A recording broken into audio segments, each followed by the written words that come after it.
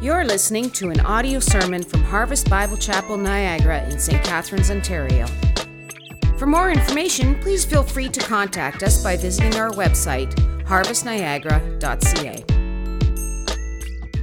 All right, this morning we are going to do another off week, not get into a series right yet. We're going to start our next series next week. But this morning we are just going to open up the scriptures and swim around the theological pool of baptism and explore the depths of what it is. You hear us all the time saying, you need to be baptized, you need to be baptized, you need to be baptized. Today, I'm going to go through the New Testament and teach you what it is to be baptized, because it's so important for us, because it seems that baptism has become a murky water of confusion in the church today, when God has ordained it to be a sparkling pool of clarity. And so I just want to, I pray, drop a theological truth into that pool of water that you might see clearly what baptism really is. And there's so many different understandings of baptism in the church today, even represented in this room. One of the common beliefs is this: it's just a personal preference. Salvation is all that matters, and if I know Jesus, I'm good, and so baptism then just simply becomes an add-on to my life, kind of like the app to my salvation, and there's no urgency or necessity in people's view of baptism. It's kind of this idea that it's a good tradition, it's a good ritual, but if I decide to do it, I will, and if I don't, I won't, but it doesn't really matter. That is completely not true.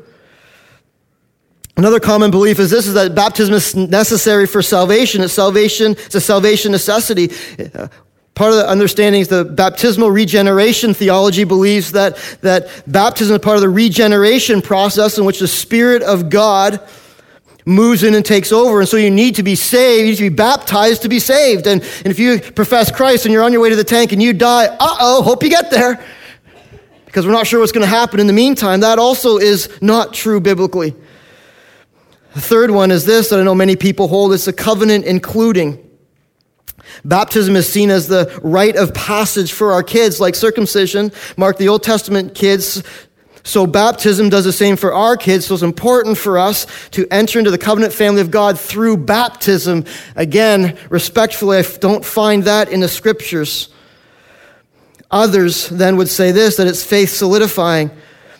That baptism is a vital part of my Christian faith, and it's the first step in my walk with Christ. So when I first see Jesus Christ, salvation is reaching out to Jesus Christ and saying, God, I need rescue, I need a Savior. Then your first step along the path of salvation is straight into a pool of water that gets you wet right up over your head.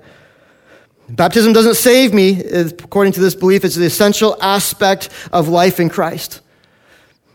And so I'm sure there's people that sit in each one of those camps here, and it begs the question, and it begs this question this morning, with all the different backgrounds and various teaching: can we really know what baptism is? And does it really matter?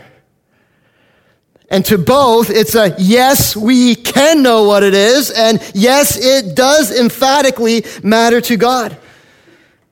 And so we're just going to take a stroll through the New Testament today and see what the New Testament says about baptism. Why just the New Testament? Because the Old Testament doesn't even talk about baptism. Baptism came with Jesus Christ. Jesus Christ came and changed the rules of engagement with God. And with him, he brought a new covenant reality called baptism. And so we're going to start this morning in Matthew chapter 28. You can turn with me there. We're going to flip around a little bit, but that's okay. You guys are all smart. I know you can do it. Matthew chapter 28 is where we're going to start. With this thought, here's what baptism is. Baptism is mandated by Jesus Christ. Baptism is ordained by Jesus Christ. Along with communion, baptism is an ordinance of Jesus. In other words, baptism is an ordained commandment by Christ as an ongoing practice of the believer and the church. Listen to what it says in Matthew chapter 28. This is some of the last words Jesus gave us in verse 19. His famous last words, he says this: "Go therefore and make disciples of all nations, baptizing them in the name of the Father and the Son and the Holy Spirit, teaching them to observe all that I have commanded you. And behold, I am with you always, right until the end of the age." So what's Jesus saying in here? He's saying, my mandate for you is to go and make disciples, to go and help people know the truth of the gospel, then to baptize them, then to teach them all that I've commanded you. What does a disciple of Jesus look like? It's one who's received the gospel, who's been baptized into the faith, and who lives out the ongoing teachings of Jesus Christ. Clear in this passage, Christ is commanding us to be baptized.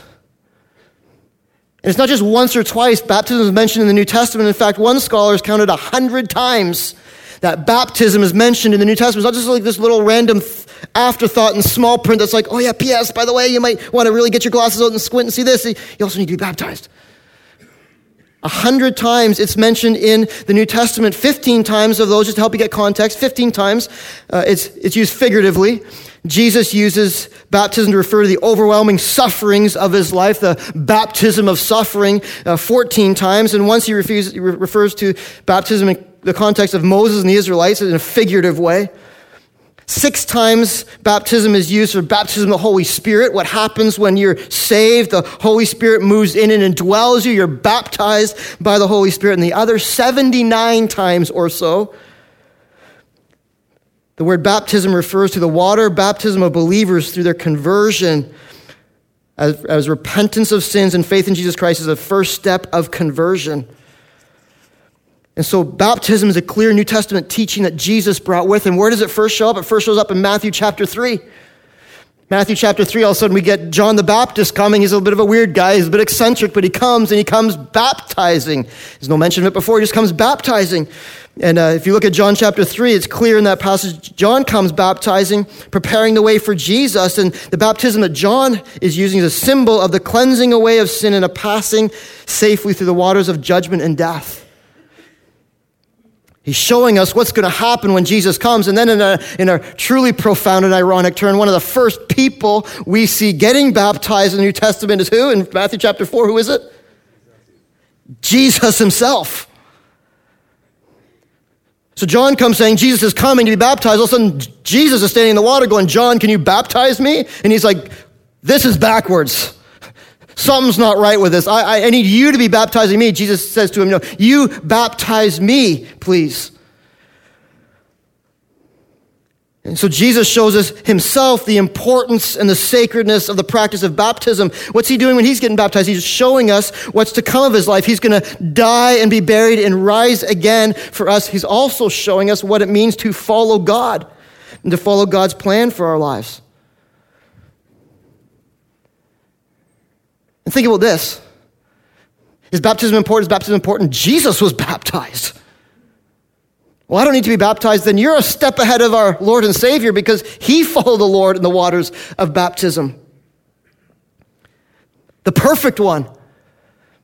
The one who was born a Jew and circumcised on the 8th day and knew all the rites and customs, who was fully accepted into the Jewish family. He started his public ministry by being baptized. Remember the Father, Son, and Holy Spirit, the voice and the dove and Jesus, they were all present at that moment. It was a significant time in the life of Jesus. Do you think baptism matters to us today?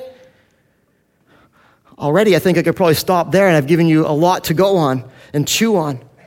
Why do I be baptized? Because Jesus proclaimed and practiced baptism. Because, plain and simply, because Jesus said so.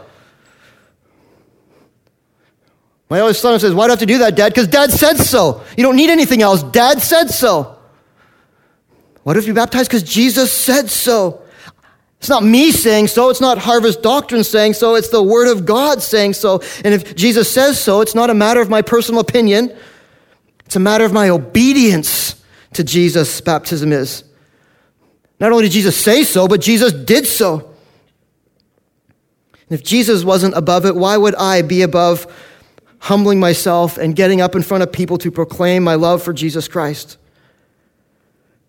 There's 2 reasons enough to get in the tank of baptism and follow the Lord in obedience. But let's go into the meaning of baptism through a couple more passages in the New Testament. First one is this: baptism is an ordinance of Christ. This is ordained by God. This is something God's given us along with communion for the church to remember his coming, to see testimony of his life in this world. The second thing is this: baptism reveals my faith in Christ. Baptism reveals my faith in Christ. Baptism is simply this: an outward expression of the inner reality of my heart. Ultimately, how does the world know that one is a follower of Jesus Christ? We don't look any different. We don't dress differently. We don't get a Jesus coat like sports teams, and now I'm a part of the team Christ. It's through baptism and the newness of life that Jesus gives us on the inside. Baptism reveals the reality of Christ in your life. This is what baptism is. It reveals my faith in Jesus Christ. Before we get any further, I just want to clarify one thing for you before you get too confused. Baptism does nothing to save you or I. Baptism doesn't save us. It is not baptism that's saving us. Ephesians 2, chapter 8 and 9 says the same thing. It says it very clearly. We're saved by grace. We're saved by the favor and the mercy of God, but not by anything we can do or have done. It's simply by God's grace. And so it's not by any works we do, including baptism. 1 Corinthians 1:17 also makes a clear distinction between baptism and the gospel. Paul says, "For Christ did not send me to baptize, but to preach the gospel. And not with words of eloquent wisdom, let the cross of Christ be emptied of its power." And so he's making a clear distinction. There's the gospel, and then there's baptism. They're not one and the same, but they're so closely tied, though. In the New Testament, salvation and baptism are so closely sewn together that you can barely see the seam between the two. New Testament believers were always followed this pattern. They believed and they were baptized almost simultaneously for most of them. Acts 2:41. Those who received his word were baptized. Hear the gospel, respond to the gospel. What's the first thing you do? I don't know what to do with this faith. I don't know what to do. I don't know what to do. You get in the tank and be baptized. Acts 8:12. You can write these verses down so you can go home and look them up and check me out. I'm not making this up. I'm not trying to manipulate any text here. Acts 8:12. I'm going to give you a lot, and I'm going to run through them, so just kind of write them down quickly and look them up later. I could give you all 100, but that would not be effective for you or I. Acts 8:12. Those who believed when the good news was preached, they were baptized, both men and women. Acts 10, verses 47 and 48, they received the Holy Spirit and they were baptized. These two are so closely tied in the New Testament to believe and be baptized that no time in the New Testament is there ever an inference or even a suggestion that there possibly could be somebody who was saved and not baptized. Paul doesn't say, hey, what do you do if someone's saved and doesn't want to get in the tank of baptism? It didn't even come up because the understanding was that when you were saved, you were baptized. So what is baptism then? Beyond revealing my faith in Christ, here's what it is. Here's what Scripture says baptism is. It's announcing my commitment to Christ. Baptism is a public declaration that I belong to Jesus and he belongs to me. This is the first part, though. Some people just leave it here. So let me help you understand this quickly, and I don't want to leave it here, though, because this is so much more meaningful and deep than this. But part of it is simply standing up before the world and saying, look, I love God. God saved me. I have been made brand new in life. I have a new king. I have a new allegiance. I have a new father. I am Jesus, and he is mine. It's a chance for us to publicly stand and profess our love for Jesus Christ. What's the greatest thing the Bible says is the reality of every follower of God is to love the Lord our God with all of our heart. What is it? All of our soul, all of our mind, and all of our strength. Deuteronomy 6:5 says the same thing, is to love God. Baptism is an opportunity for us to stand and tell the world that we love God. Think of it like this, like a wedding ceremony. It's not the ceremony or the ring that determines a couple's love for each other. It's what's taken place on the inside beforehand that we're just celebrating together. I just did a wedding again yesterday. I watched Sam and Bethany stand before their little packed church and say, we love each other. I remember when I got married almost 17 years ago now. Still remember it plain as day. I remember the whole ceremony. I remember how the church looked. I remember how Ruth looked. It was such a significant and special day to us, but it wasn't about the ceremony, really. It wasn't about the ring. It was about the love that we shared for each other. That started almost a year and a half before that, as Ruth took me on this little tour of Montreal with her brother. Good first date, hey? Somehow I don't remember much about her brother on during the day, but he was there, I'm sure. And as we met in halfway point, and I didn't really know Montreal, I got in her car and started talking. It just seemed like I had known her forever. It was one of those weird moments of like, I feel like we've been friends forever. Of course, I didn't say that because I didn't want to ruin anything, because I'm good at that. So I remember like touring around the city. I remember hitting a really fancy restaurant called Harvey's that night and going to see this really good movie called The Postman. If you've never seen it, don't bother. It's brutal. And sitting in the movie theater, and I remember like the movie was so boring, my mind was drifting. All of a sudden our knees touched, and you're like young and your knees touch, you're like, oh. Something within me sparked, and I thought, this is the girl I'm going to marry. I'm like, that's the dumbest thing you've ever thought in your life. You've known her for like 8 hours. But that started something. And then a year and a half later, we're standing in front of 150 people, and we're telling each other we love each other, and we're going to do life together. And I got to put a ring on her finger, and she put a ring on my finger. That was a meaningful, special day I will never forget, but it wasn't about the day. It was about celebrating the love for each other. Simply what baptism is, it's not really about the ceremony. It's not really about the significance of the water. We're going to get to that, but it's about simply the fact that I get to stand and declare to the world the love I have for the one I love the most, the one who loves me the most, Jesus Christ. And think of this, Jesus Christ publicly and dramatically declared his love for you by putting up one of those. Putting up a cross and saying, I love you publicly. I love you completely. I love you dramatically. I will put myself on the cross for you. Baptism is our simply response to like, how do I tell God I love him? By standing up in front of a group of people, the world, and saying, I love Jesus and I am committed to Jesus Christ. Baptism reveals my faith in Christ. It announces my commitment to Christ, but it also does this. It demonstrates my union with Christ. Baptism demonstrates my union with Christ. Turn with me to Romans chapter 6. I'm going to give you the clearest picture of baptism in the New Testament. I can't run through all the texts, as I said already this morning, but I'm going to give you the clearest picture of baptism in the New Testament. You know why? Because we have Biblical Interpretation 101 right here. If you want to try and understand Scripture, you know the hard ones to understand? Always go to the clear ones and interpret the unclear ones with the clear ones. That's plain and simple Biblical Interpretation 101. And so I'm going to take you to the clearest picture of baptism in the New Testament that you could then, when you come across the other ones, you come back to this one and be like, oh yeah, well, this is clearly what it says. How do I interpret the other ones through this one? So here's what it says in Romans chapter 6, verses 3-6. Do you not know that all of us who have been baptized into Christ Jesus were baptized into his death? We were buried, therefore, with him by baptism into death, in order that, just as Christ was raised from the dead by the glory of the Father, we too might walk in a newness of life. It's only a few short verses, but clearly we see here there's the meaning and the mode of baptism. First, I want to get into the meaning because it's significant. It's telling the world you love Jesus, but there's so much more significance to baptism than that. According to this passage, here's what baptism is. It's actually outwardly identifying with the death, burial, and resurrection of Jesus Christ. You see that in the text?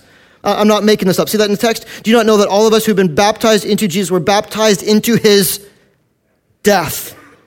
Signifying the waters, I'm going under, I'm entering the grave with Jesus Christ. We're buried, therefore, with him by baptism into death, in order that just as Jesus Christ was raised from the dead, and so as you come out of the baptism tank, you're saying, this is what's happened on the inside already. I've died with Christ, and I'm being raised to brand new life, that I'm now going to walk a brand new life in Jesus Christ.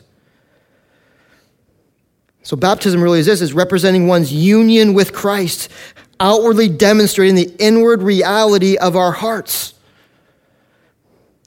Colossians 2:12 pulls this out even deeper. It says that my own paraphrase to help you understand the theological meaning of that. It's a little bit complex. If you read it outright, you can read it again this week, but it's this. Colossians 2:12, our heart has been pierced with Christ's power, cutting off the sin. That's what baptism is showing, a newness of heart.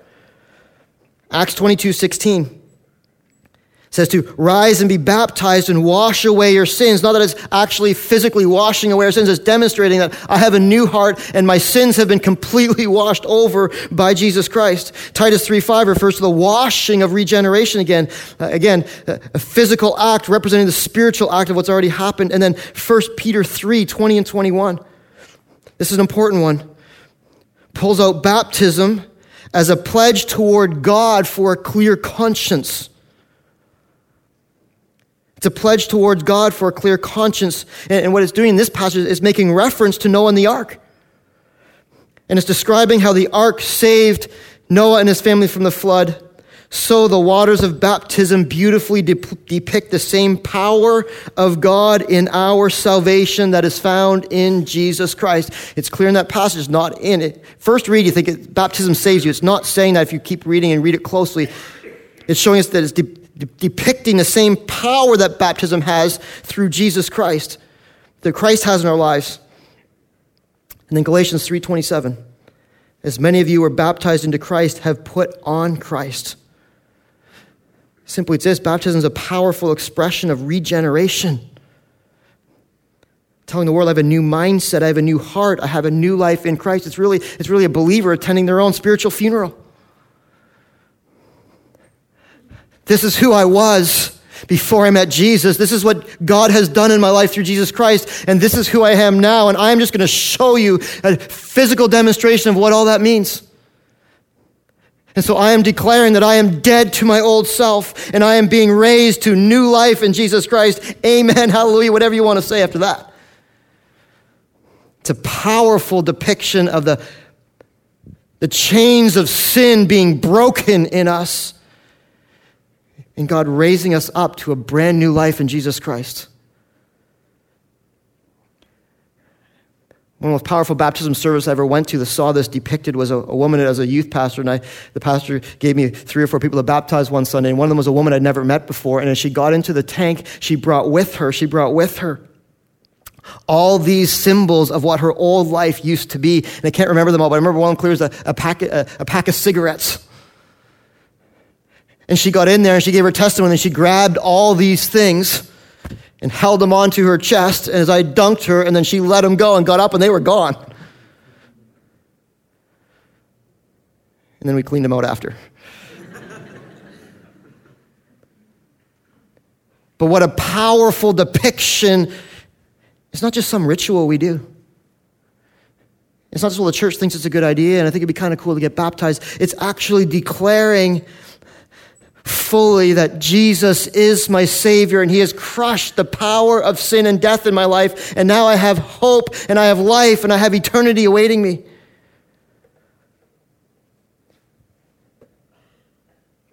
The mode of baptism, the meaning of baptism is so clear in this passage. We need to interpret all the other New Testament passages by this one because this one's the most clearly explained for us. But also in this, when you understand the meaning of it, when you understand the full meaning of it, it just makes the mode so obvious. But the mode is also included in here.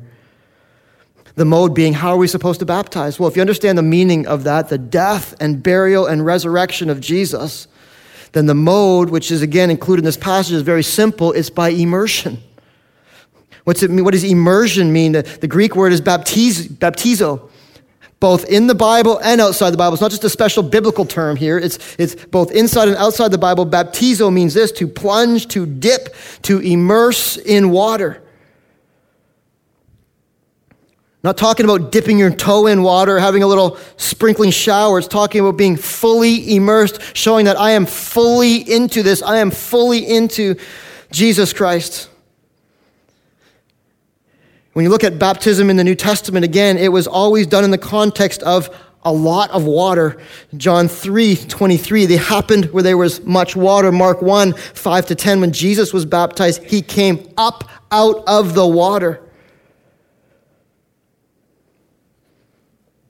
Yes, there's times when it's not possible to fully immerse somebody in the waters of baptism. For sure. We had one of those in our church not too many years ago where it's physically impossible to get somebody in the waters of baptism. Does that take away the meaning of it? It doesn't. It doesn't. We had a nice jug we poured over top of her, and it was powerful and it was meaningful. But where possible, Jesus says in the scriptures that this is the ordinance that I've given you as a powerful demonstration to the world. That you're to follow me in the waters of baptism and be fully immersed. There's such beauty in it, isn't there, as you think about it? There's such beauty in there, thinking that Jesus Christ was willing to follow that path for you. He did that not just in the waters of baptism, he did that on the cross. He willingly laid his life down. That our sins would be covered, that he was raised to new life, that we would also. And so clearly, as we look at the scriptures, baptism, third point is this: it's for every single believer. Baptism is for every single believer. Put the meaning and the mode together, and the ripples of unclarity surrounding baptism are easily calmed. It's clear in the scriptures that baptism is for those who trust Jesus Christ by faith. Salvation is a prerequisite for baptism. But once salvation happens, 101, 201 comes right after. You can't take 201 without 101. And when you see the meaning of it, you understand that you have to get the full impact of what it means, you have to be saved. You can't just simply dunk somebody in water that doesn't understand the meaning of that. That's simply getting somebody wet. But when we get the full meaning of it and the full significance of it, it becomes not like, well, I think I should do that. Maybe if I get around to it, it's like, man, I want to. Why would I not want to identify closely with Jesus Christ in front of the whole world? Why would I not want to tell the world I love Christ? Why would I not want to display my union with Christ in such a powerful, visible way? Every believer who has encountered Jesus Christ is called to walk in the waters of baptism. And I know the question is out there, so I'm going to aim to answer it in a few minutes here. But what about our kids? What about our kids? How does that work? How does infant baptism work? It's really, when it comes to baptism, there's really two main schools of thought there. There's the believer's baptism and the infant baptism. Clearly in scriptures, there are 4 times where it's inferred, got that? It's inferred that kids possibly were baptized. I'll tell them to you right off the bat. Acts 10, Cornelius' house seems to indicate that his whole house was baptized. Acts 16, there's 2 times. Lydia's house and the Philippian jailer, they and their whole household heard the good news and were baptized. 1 Corinthians 1:16, the household of Stephanus was also falling into that category. And so what's up with these examples? If this is for a believer, then why are these in there, and how does this all work together? Let me try to say it to you this way.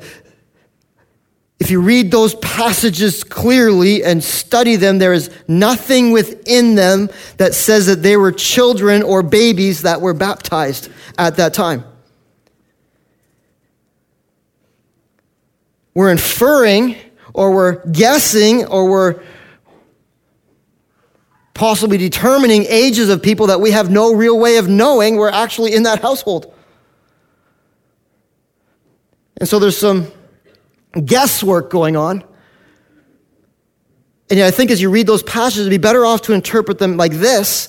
And I'm going to give you a few examples of where this does show up clearly in Scripture, that in each of those 4 households, in Cornelius' house, in Lydia's house, in the Philippian jailer's house, and in Stephanus' house, very clearly that could have gone down this way, that there was men and women in their maybe 40s to 50s who had kids that were old enough to understand the gospel and to be baptized as the whole family came to Christ at the same time.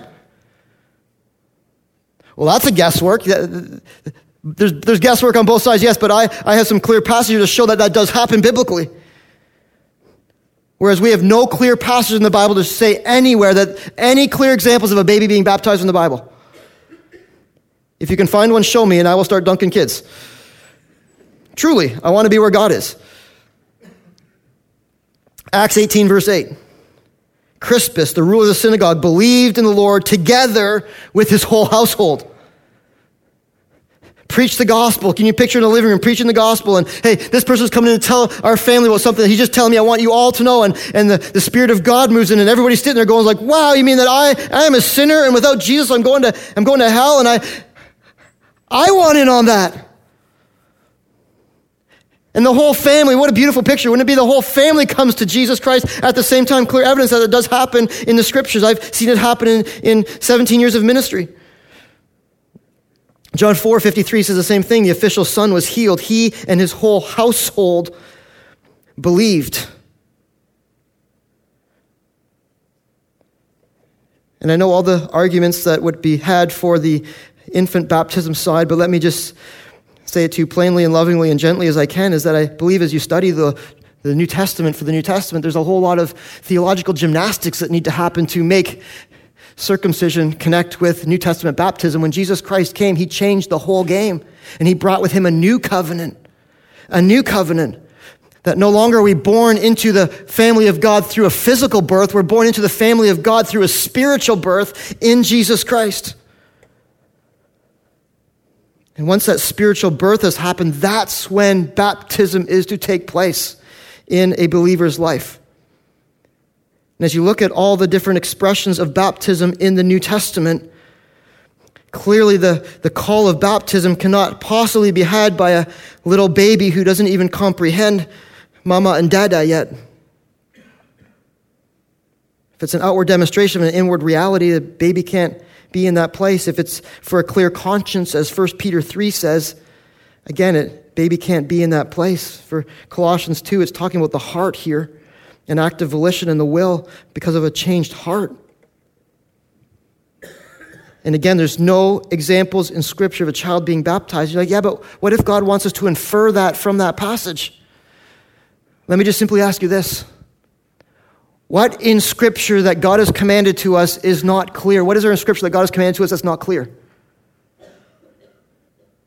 Is there anything we find in Scripture that's like God says, I leave you an ordinance, a commandment, something ordained by me. Now, try and figure it out.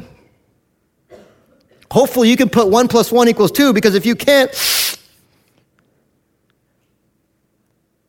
I don't find that anywhere. The Scriptures are written that it's for the simple. It's plain. If God commands it, he doesn't tiptoe around the bushes. He says, if God commands it, he says it. We must be saved and we must be baptized.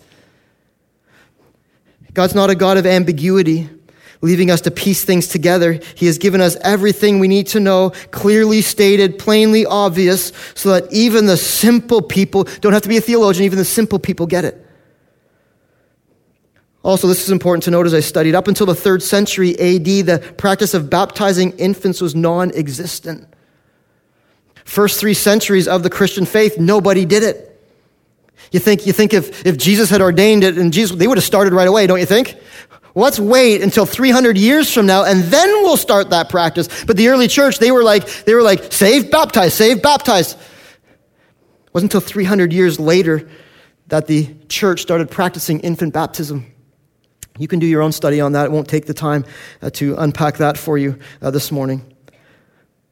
But it's interesting to note that the one person that's quoted the most often for covenant theology and infant baptism, John Calvin, this is a quote that he gave through John MacArthur, found somewhere in one of his writings. This is what John Calvin said. Clearly the word baptized means to immerse. It is certain that immersion was the practice of the early church. It tells you something. It tells you something.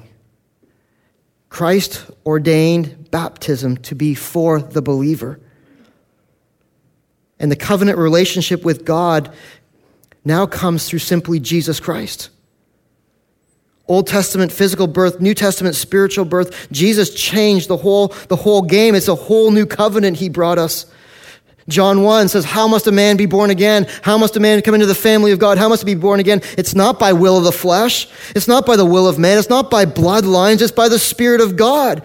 John 3, you must be born again by the Spirit of God. The covenant in our lives now is not in rituals. It's not in what we do. It's in Jesus Christ by faith alone. And everything else flows from that. The only question that the New Testament church asked is this. Are you saved? Do you know Jesus Christ? Have you responded to the gospel? This is what it means to be incorporated into the body of Christ. Not where'd you come from, not what doctrine do you believe, is do you know Jesus Christ? And this is the call for every believer. And I know one of the big struggles is, well, what about my kids then? What about my kids? What's my hope for my kids? You know what our hope for our kids is? It's Jesus Christ. Our hope for our kids is that God in his grace would reach down and save our kids. We pray for our kids. We raise our kids. We love our kids. We teach them the ways of Jesus Christ. And we pray that one day every one of our kids comes into their own personal saving encounter with Jesus Christ. That's what saves their souls. Not by my desires or my motives or what I do. It's by their own encounter with Jesus Christ. And if our hope's in anything other than that, it's a misplaced hope. So the call of every believer is simply this, to believe and be baptized. If you turn with me to Acts chapter 8, we'll see this playing out, and we'll see the sequence of how this is supposed to play out in our lives. Acts chapter 8, starting at verse 26. It's a call of every believer upon conversion to identify completely and fully with Jesus Christ. Philip and the Ethiopian eunuch. Verse 26, now an angel of the Lord said to Philip, rise and go toward the south to the road that goes down from Jerusalem to Gaza. This is a desert place, and so he rose and went, and get that, this is a desert place. And he rose and went. And there was an Ethiopian, a eunuch, a court official of Candace, queen of the Ethiopians, who was in charge of all her treasure. He had come to Jerusalem to worship and was returning, seated in his chariot, and he was reading the prophet Isaiah. So he had a copy of the Old Testament. He's reading it, and the Spirit said to Philip, go over and join this chariot. And so Philip ran to him at once and heard him reading Isaiah and the prophet and asked, do you understand what you are reading? And he said, how can I unless someone guides me? And he invited Philip to come up and sit with him. Now the passage of scripture that he was reading was this. Like a sheep, he was led to the slaughter, and like a lamb before its shearer is silent, so he opens not his mouth. In his humiliation, justice was denied him. Who can describe his generation? For his life is taken away from the earth. And the eunuch said to Philip, about whom, I ask you, does the prophet say this, about himself or about someone else? Then Philip opened his mouth, and beginning with the scripture, he told him the good news about Jesus Christ. See that? He told him the good news about Jesus Christ. And as they were going along the road, they came to some water, and the eunuch said, see, here is water. What prevents me from being baptized? The eunuch hears and he understands, and his heart is getting excited about the good news of the gospel. And he says, well, clearly he understood there's a deep connection between baptism, between salvation and baptism. So I see, I believe. So what prevents me from being baptized? Remember, it's a desert, so I believe God supernaturally provided this pool because there's a desert, right? We saw it right at the beginning. There's a desert there. And look what Philip does. He doesn't even say a word. He doesn't even say a word to the guy. He doesn't be like, well, let me explain this to you right now. Look what he says. Stop the chariot. Stop the chariot. He commanded the chariot to stop, and they both went down from the water, Philip and the eunuch, and he baptized him. And when they came up out of the water, the Spirit of the Lord carried Philip away, and the eunuch saw him no more. And get this, he went on his way rejoicing. The eunuch went on his way rejoicing. All these things we make baptism in our day and age are theological hoops we have to jump through, all the church rituals we have to go through, all the classes and all that stuff. Honestly, the scripture says this, if you believe, you need to be baptized. If you believe, you need to be baptized. You need to stand and declare. You need to know the fullness of the power of Christ through the outward working of baptism. And this is not a harsh command. It's not a hard call. It's for your joy. The eunuch goes away rejoicing. Picture him doing like the Mary Poppins down the road, clicking his heels up and like, woohoo! Something's different. I'm different. I am Jesus, and he is mine. The blessing of obedience is what we see here. The blessing of obedience, the joy of obedience. God always promises that when we follow him in obedience, he will bless us, and he will give us abundance of joy and abundance of his life. There's no power, there's no magical power in baptism per se, but when faith accompanies it, there is a deep spiritual work that goes on in the life of the believer and the life of the church around the believer. So much more than a ritual or a tradition. This has deep spiritual meaning. I pray you see that and impact. And we're just going to witness it right now with 2 people in this service and 3 in the next. And so you guys can go on and get ready right now and go and get changed. And we're going to do some more worship here before we do this. But I love the call of the Ethiopian eunuch, or the call of Philip to the Ethiopian eunuch. I love how he sees the truth of Scripture, and there was nothing holding him back. He was compelled. He saw the beauty of Jesus. He's compelled. Look what he says here in verse 37. He goes, look, here is water. What prevents me from being baptized? Philip says nothing. Philip says nothing. Stop the car. Let's get out. Let's do it. Do you know Jesus? Yes. Do you love Jesus? Yes. And this is your first step of faith in Jesus Christ. It solidifies the reality of what's going on the inside in your heart. It's a testimony to the world around you that you're not going to live the way that you've lived all along. You're moving on to a new life, a brand new life in Jesus Christ. And so we're finishing up a little early today just to have baptisms, but I just want to extend this offer to you as well today and ask you the same question that was asked here in the Scriptures. See, here is water. What prevents you from being baptized today? See, here is water. What prevents you from being baptized today? I know there's so many people in our church that have never truly been taught the theological significance of what baptism is. I've just tried to give you a snapshot in the last 35, 40 minutes.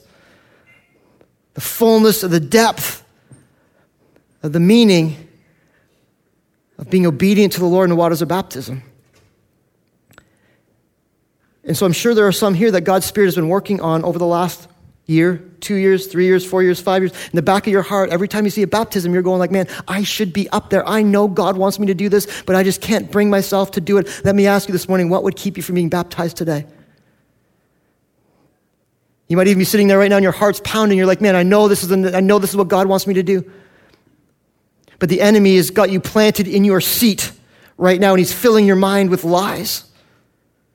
And he's telling you right now that you're not good enough. That you keep falling in the same sin. You keep stumbling around in the darkness. And once you get your life cleaned up, then you'll follow God in the waters of baptism. Can I tell you something? Your life will never be cleaned up enough. In your own strength and in your own might to get you anywhere in Jesus Christ. It's by the grace of God alone through Jesus Christ. It's not about what we do or what we own up to. It's about standing and proclaiming the truth that Jesus Christ has saved a wretched sinner like me. There's no 6-month trial basis to see if this thing works. It's not taking a few months to clean yourself up. It's an act of faith declaring Jesus' greatness, not yours. Put that one to rest. There's no one good enough to get baptized apart from Jesus Christ, but in Jesus Christ, every one of us are good enough. Second excuse or second lie that Satan comes up with is this: I don't know enough about Jesus. I just don't know enough about Jesus. The Bible never mandates a doctrine class that you need to go through or you have to pass any tests on Bible knowledge. It's faith and repentance and a surrender to the Lord. That's what baptism takes.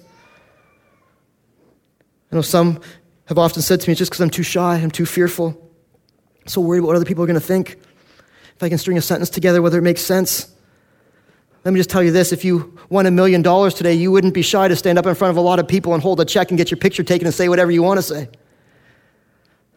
But think of this. Jesus Christ has given us the spiritual lottery. He is the spiritual lottery. Jesus Christ is a spiritual lottery. With him is eternal life. With him our sins are cleansed. With him our present life is secure and our future is assured. With Jesus we've been declared as righteous when we were unrighteous. With Jesus we've been declared as worthy when we're unworthy. With Jesus we've been declared as friends of God when we were enemies. Jesus gives us abundant life and an inheritance with God in heaven. Why would you be fearful or shy to stand and proclaim the greatness of your God? Fourth one is this: I'm just too embarrassed. I'm just too embarrassed of Jesus. Not that I'm worried about others, I'm just too embarrassed of Jesus. Mark 8:38 says this: whoever is ashamed of me and my words in this adulterous and sinful generation, of him will the Son of Man also be ashamed when he comes in the glory of his Father with the holy angels. Got to be honest, church. We've got to get done with this whole embarrassed of Jesus thing in our culture. Think of the realities of the gospel. The high king of heaven sitting in his penthouse looked down and saw you and I vagabonds on the street corner in our rags begging for clothes and food. And what did he do? He didn't stay up in his penthouse. He didn't come down through the nice pearly gates and go on the other side of the street and avoid us. He came down out of his penthouse and he came down right to us and he grabbed a hold of us and he lifted us up out of the miry pit and he took us back into his penthouse and made us sons and daughters of the living God. He was not embarrassed of us. Why would we ever be embarrassed of him? For some of us, we've been embarrassed far too long.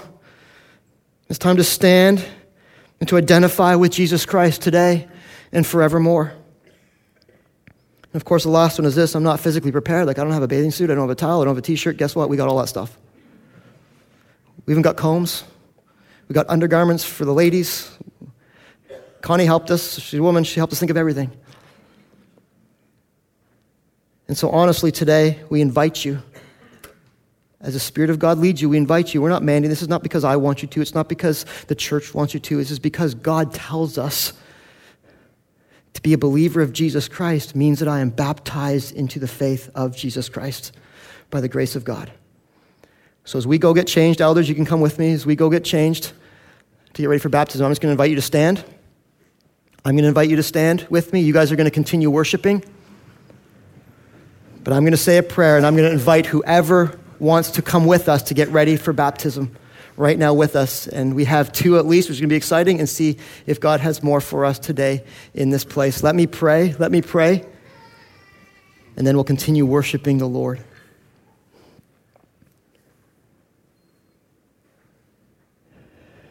So, Father, this morning, we thank you for a drop of theological truth that takes the murkiness out of the waters of baptism and brings clarity to the ordinance of Christ. God, I pray today by the power of your Holy Spirit that you'd quicken this word on every single heart here.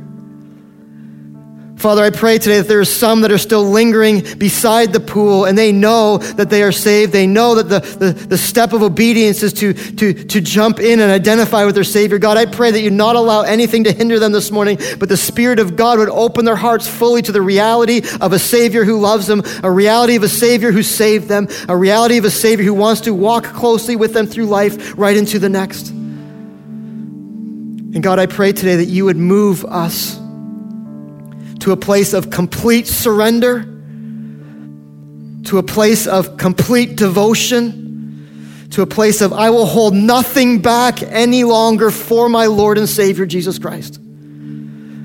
God, I pray if there's one here that's heart's pounding right now and knows that is them, that you just grant them the grace and the courage to be obedient to you and to reap the joy and the blessings of being all in for their Savior who is all in for them.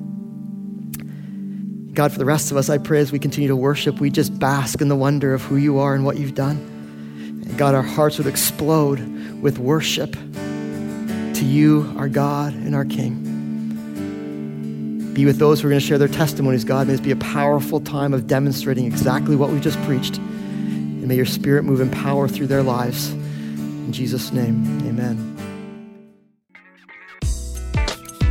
You're listening to an audio sermon from Harvest Bible Chapel, Niagara in St. Catharines, Ontario.